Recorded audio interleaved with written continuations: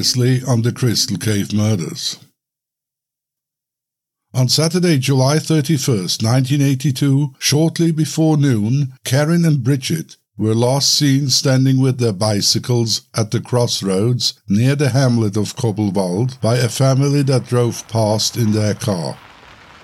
No one had seen them since, or at least reported having seen them. When they did not show up at their home the same evening, the parents reported them missing at around 9 p.m.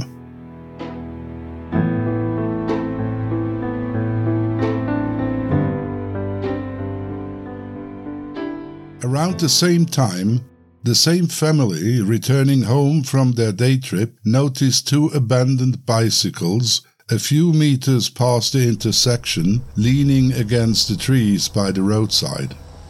They thought this was a bit odd, but when they arrived at their home a few minutes later, no one gave the observation any further thought, and they all went to bed.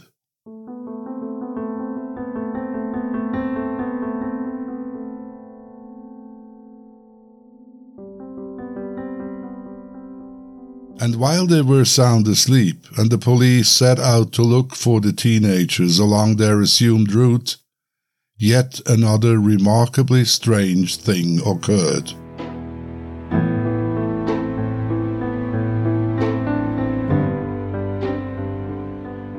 Early on Sunday morning, August 1st, the cave guide on duty and his companion, both members of the Alpstein Cave Club, noticed that the padlock that secured the iron gate at the cave entrance was missing. They briefly inspected the in and outside of the caves, but could not see anything amiss, nor did they notice any traces of an intruder, or could they find the missing padlock.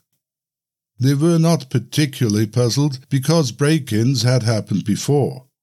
In some cases, intruders had knocked off stalactites or collected other minerals from within the caves. Not so this time, because only the padlock was missing. Usually a broken or forced opened padlock was left at the scene or on the ground nearby, but in this case it was simply missing. They concluded that this was maybe just a faked break-in, as those two had occurred previously. They immediately drove to the main responsible of the caves, reported the incident, and swiftly returned to the caves, where a visiting party was already waiting with a brand new padlock. This was absolutely necessary, because safety regulations required that once having entered the caves, guides had to lock the gate from the inside to keep occasional and not previously registered visitors from entering. Since at that time none of the three men were yet aware of the two missing teenagers, it was not surprising that no connection between the break-in and the girl's disappearance was established. It was only much later that those two incidents were linked and led to all sorts of speculations.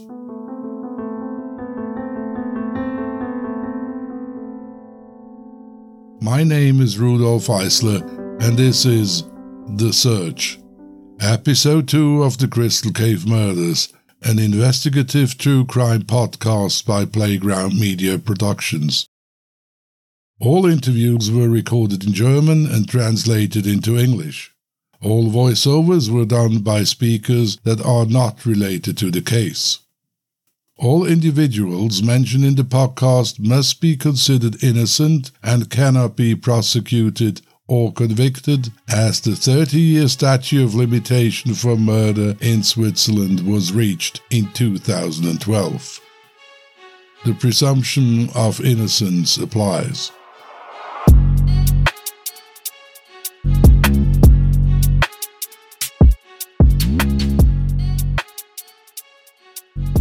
In episode 1, we covered the circumstances that led the two teenage girls, Karen Gatteke and Bridget Meyer, to embark on the 3-day bike adventure that brought them to the crossroads by the Crystal Caves in Switzerland's idyllic Rhine Valley. We heard of the family that saw them standing there around noon on July the 31st, and the girl's parents that reported them missing when they failed to return home late that evening. If you have not listened to episode 1, I highly recommend you do so.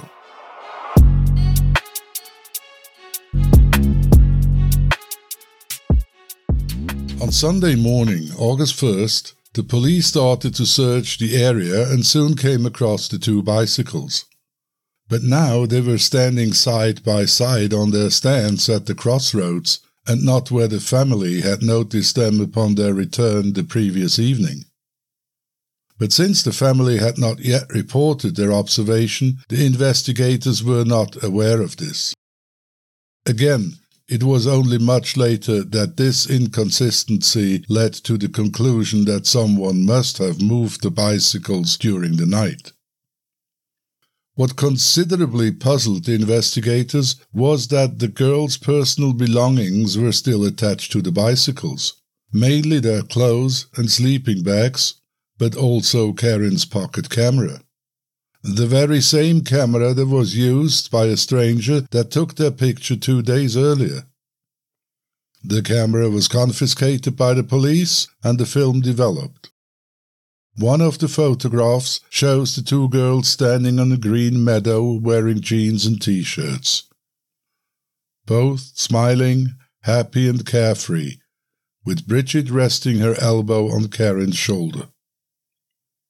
Soon this picture, along with a portrait of each girl, was published in all major Swiss newspapers. And with it the investigators' request for any witness, but above all the unknown photographer, to step forward. Alone the response was silence.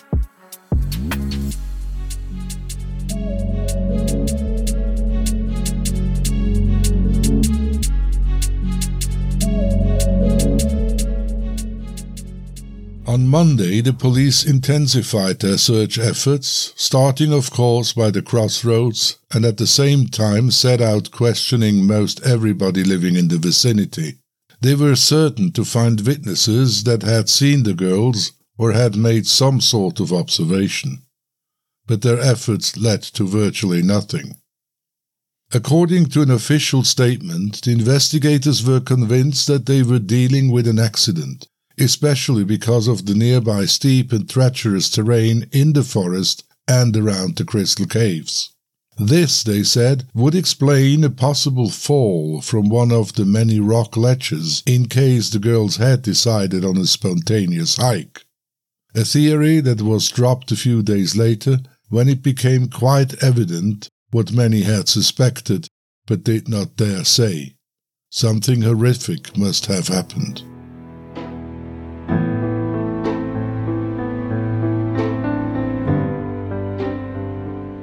On Tuesday, August 3rd, the father of the family and driver of the car that almost hit the teenagers on the crossroads learned about the missing girls for the first time when he took his Toyota to the garage in the morning. Upon returning home, he informed his wife, who hurried outside and shared their observations with a policeman leading a search party near their house. The officer made a handwritten note, which was later filed away. Several months passed before she received a summons to provide a detailed account of her observations and sign her testimony. Having no other options and no promising lead, the police intensified their search efforts day by day, soon including the fire brigade, divers, a helicopter, and a great many locals and volunteers. A good 150 people strong, it was by far the largest search party the region had ever witnessed. But according to several participants, it was far from being a well-organized and systematic procedure. Search parties moved more or less randomly around, scouting the terrain without a clear concept, contaminating possible clues and evidence. Puzzling in this context is also that when briefed by the investigators, the volunteers were repeatedly instructed there was absolutely no need to scout the surroundings by the Crystal Caves. A, because it was too dangerous, and B, because the police had already done so, even with dogs, and had found nothing. Simultaneously, investigators once more reached out to the people living in the vicinity, knocking on everybody's door and distributing leaflets. But this too yielded no immediate results. What it did initiate was, of course, that Karen's and Bridget's disappearance instantly became the talk of the village.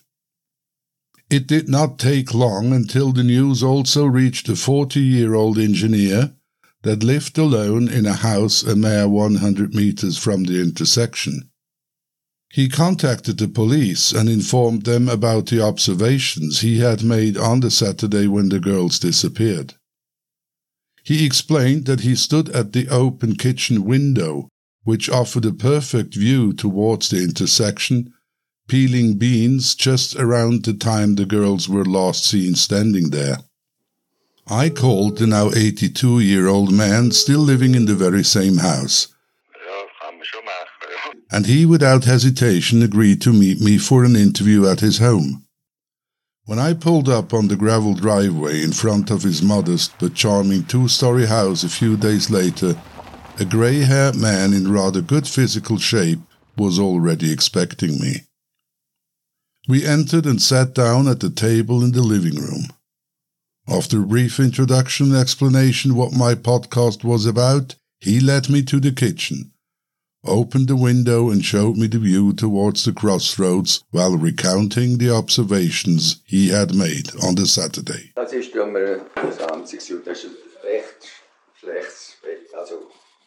It was a grey and somewhat misty day. Nothing like today. There might even have been some fog, I'm not sure, but it was certainly not a clear day. Between 11 and 12 I was standing in the kitchen, peeling and steaming beans while looking out an open window. I'm sure it was open because of the heat and steam from the cooking. Around 11:30, I noticed a grey car standing at the crossroads for approximately 5 minutes. It was not directly on the crossroads, but rather on the small parking area immediately next to it. Since this as such was nothing exciting, I did not observe it all the time, and I cannot tell you when and in what direction it drove off. It just was not there anymore when I looked again after 5 minutes. In any case, I didn't see a single person, certainly not two girls. I also did not hear voices or arguments. No door slamming, no braking, no engine sound. Nothing that made me suspicious.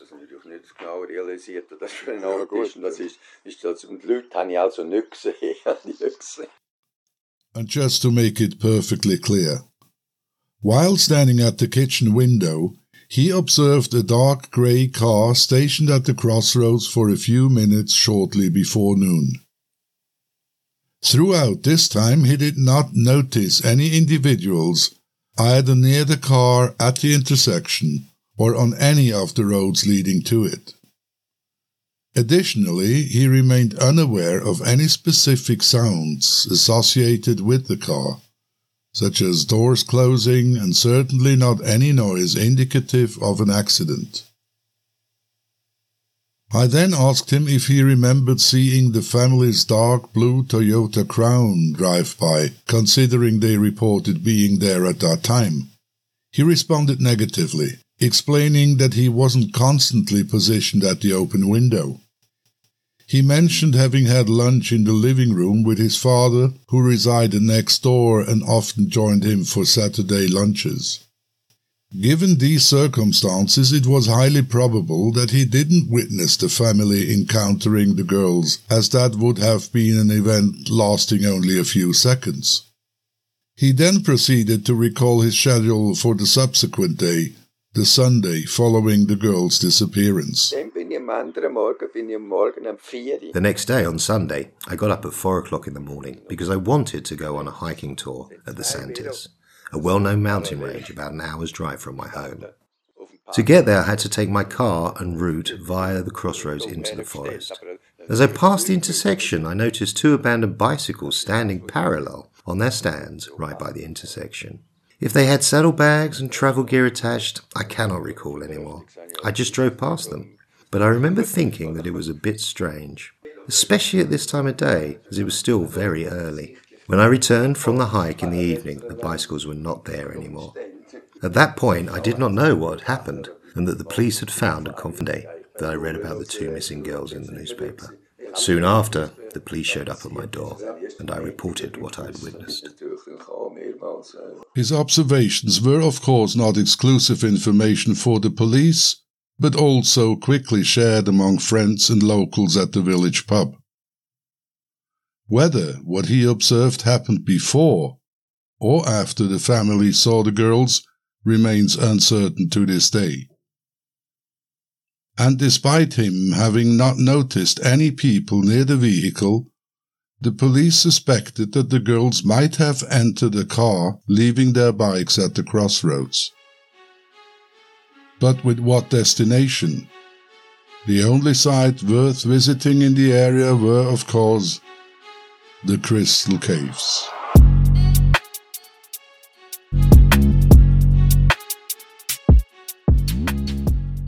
The Crystal Caves are located at the foot of the Alpstein mountain range in the steep and dense forest just above the hamlet of Kobbelwald. Whilst repairing and cleaning the caves in 1982, wonderful crystal treasures were found. The atmosphere of the caves, calcite crystals, the stalactites and stalagmites, the rushing water as well as the unique acoustics and subtle lighting are a source of great fascination. Now and then the caves could only be visited in the presence of a cave guide. Those were either volunteers from the village or members of the Cave Guide Association. As an easily accessible attraction, the Crystal Caves are one of a kind in Switzerland and perfectly suited as an object of study for natural history students or to be enjoyed by tourists. Combined with a leisurely hike in the forest, they make for an ideal destination for school trips or a day out with the family. In 1982, the entrance to the caves was protected by an iron gate with a solid key padlock. The keys to that padlock were in possession of the head of the Cave Association, and some more were distributed among the several cave guides. The cave gate was accessed via a set of steps descending from the gravel track that passed by the caves about 10 meters above, being the continuation of the forest track from the dance place leading towards the edge of the forest and an alternative parking area in Kobbelwald for those who wish to walk to the caves from below.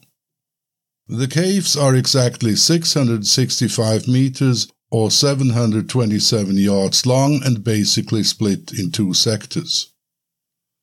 Section 1 being the part open to the public with a footpath, installed lighting system and a total length of 128 meters or approximately 140 yards.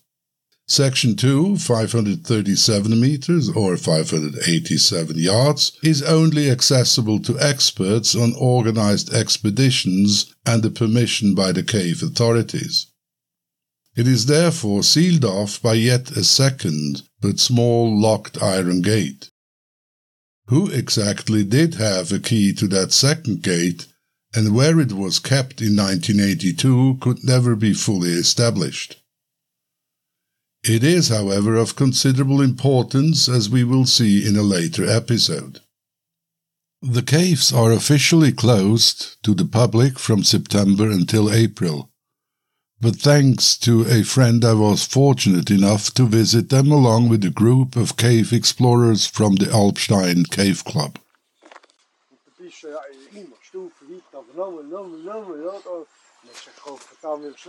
Needless to say that I stood out amidst the group when we gathered at the dance place on a rainy Sunday morning in March. Clad in my barber jacket and Wellington boots, I observed the professionals putting on their snug sealed overalls, rubber gloves, boots and helmets. They meticulously inspected their lighting equipment and battery packs, studying laminated cave maps while discussing the upcoming expedition. My friend that had organized my participation advised me that it may be smart not to mention that I was here in connection with the Crystal Cave murders. This may only result in annoying questions and bad vibes, he warned me. So I pretended to be just a curious journalist and was happy that no one really cared about me as we walked down to the cave's entrance. Today there is a small visitor center at the entrance with a newly constructed wooden cabin-like building, where visitors can buy drinks and snacks and sit at large wooden tables in the shelter of a covered terrace overlooking the forest with the stream and waterfall emerging from the caves below. After having collected my signed insurance release form and having taken a screenshot of my ID, today's guide and president of the Alpstein Cave Club, a surprisingly young but less surprisingly slim and fit woman in her 40s, addressed the participants, not by chance mainly looking at me.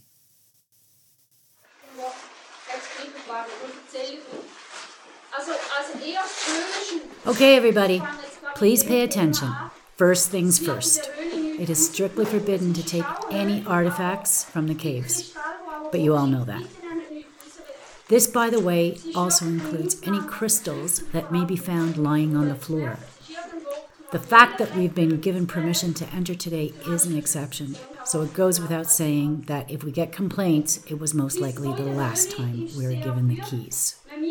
So please stick to the rules. Do not touch anything with your hands because we always have bacteria that could have a detrimental effect on cave-dwelling animals. As you know, the caves are officially closed until Easter. This means that during the winter months, the caves are a host to animals usually not found within. Bats and mice, for example. Please remain aware of that. We will proceed in groups of 3. If anyone does not wish to go beyond Section 1 or return any time later, do let me know and I will walk you back to the entrance. Under no circumstances, turn on your own and without letting me know. The caves were discovered by a hunter in 1682. At that time, they were full of calcite crystals that were mined during the next 2 centuries. It's not exactly known for what purpose, a possibility being that they were used as glass for religious pictures, scientific use, or the production of medicine. Finally, in 1934, the caves were prepared and opened to the public.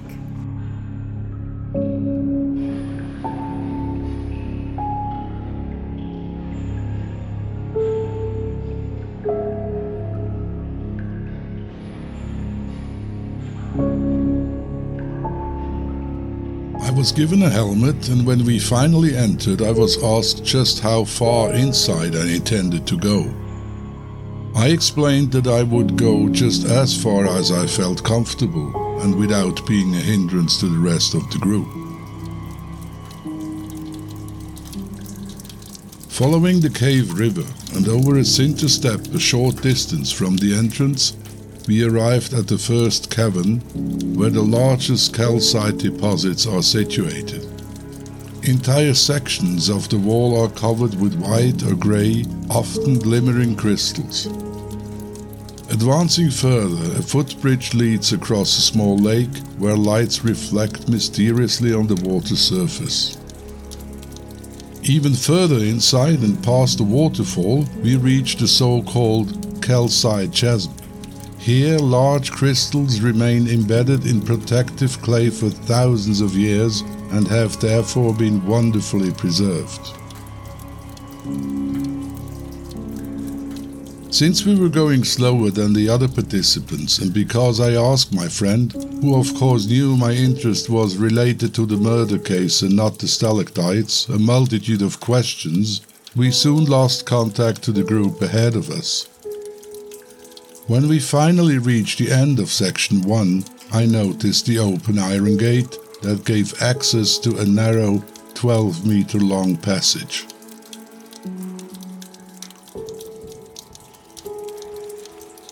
Once again I was asked if I wanted to continue. I hesitated. pointed my torch in the direction of the dark hole, went down on my knees and started crawling in the water, hoping that I would soon notice the lights of the preceding group, or at least some indication of the passage becoming less tight. Neither was the case. That was it. Suddenly I felt rather uneasy and developed the first signs of claustrophobia. I crawled backwards, relieved that no one was immediately following me, and informed my companions that I would not go any further. They both smiled and the lady said, "I thought so, and mind you, this is not even the most narrow section." She walked me back to the entrance and returned to join the others.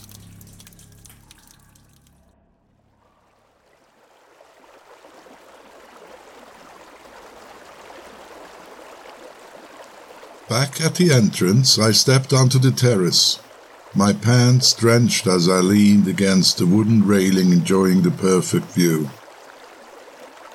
A profound sense of relief washed over me as I took in deep breaths of the fresh forest air. And as I turned my head, my gaze landed on 2 or 3 rusty iron posts, standing upright in the rugged terrain just beneath the terrace. The remnants of the former Hunter's Trail, now impassable because of its perilous nature. I must have been standing very close to the place where in September 1982, a weekend hiker, accompanied by a 10-year-old boy, halted abruptly, his senses tingling as he curiously inhaled the autumn breeze. An unfamiliar odor hung in the air. But the boy was oblivious to the scent, and together they returned to the car and drove home.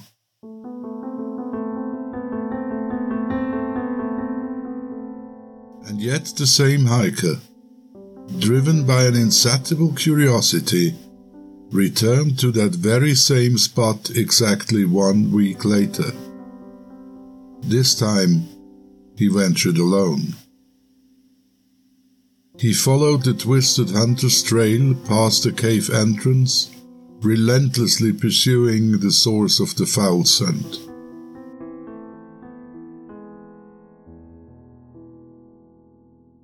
Soon the journey led him to a chilling revelation that defied comprehension. A discovery so horrifying that it cast a long haunting shadow, not only over his own existence, but also over the lives of everybody residing near the Crystal Caves. Tune in to episode 3, The Discovery, to hear about the most bizarre circumstances that led to the discovery of the 2 bodies and the mysterious events that happened immediately after. And how, triggered by contradicting testimonies and dubious behaviors, a mystery unfolded while the police slowly came to realize that this case was unlike anything they were used to, and clearly out of their league. Please do visit our website at thecrystalcavemurders.com for additional information, including maps, photographs, videos, and even details on how to support the makers of this podcast. My name is Rudolf Eisler. I'm a documentary filmmaker and producer, and this was The Search, Episode 2 of The Crystal Cave Murders, an investigative true crime podcast brought to you by Playground Media Productions. Available on Apple Podcast or almost any platform of your preference.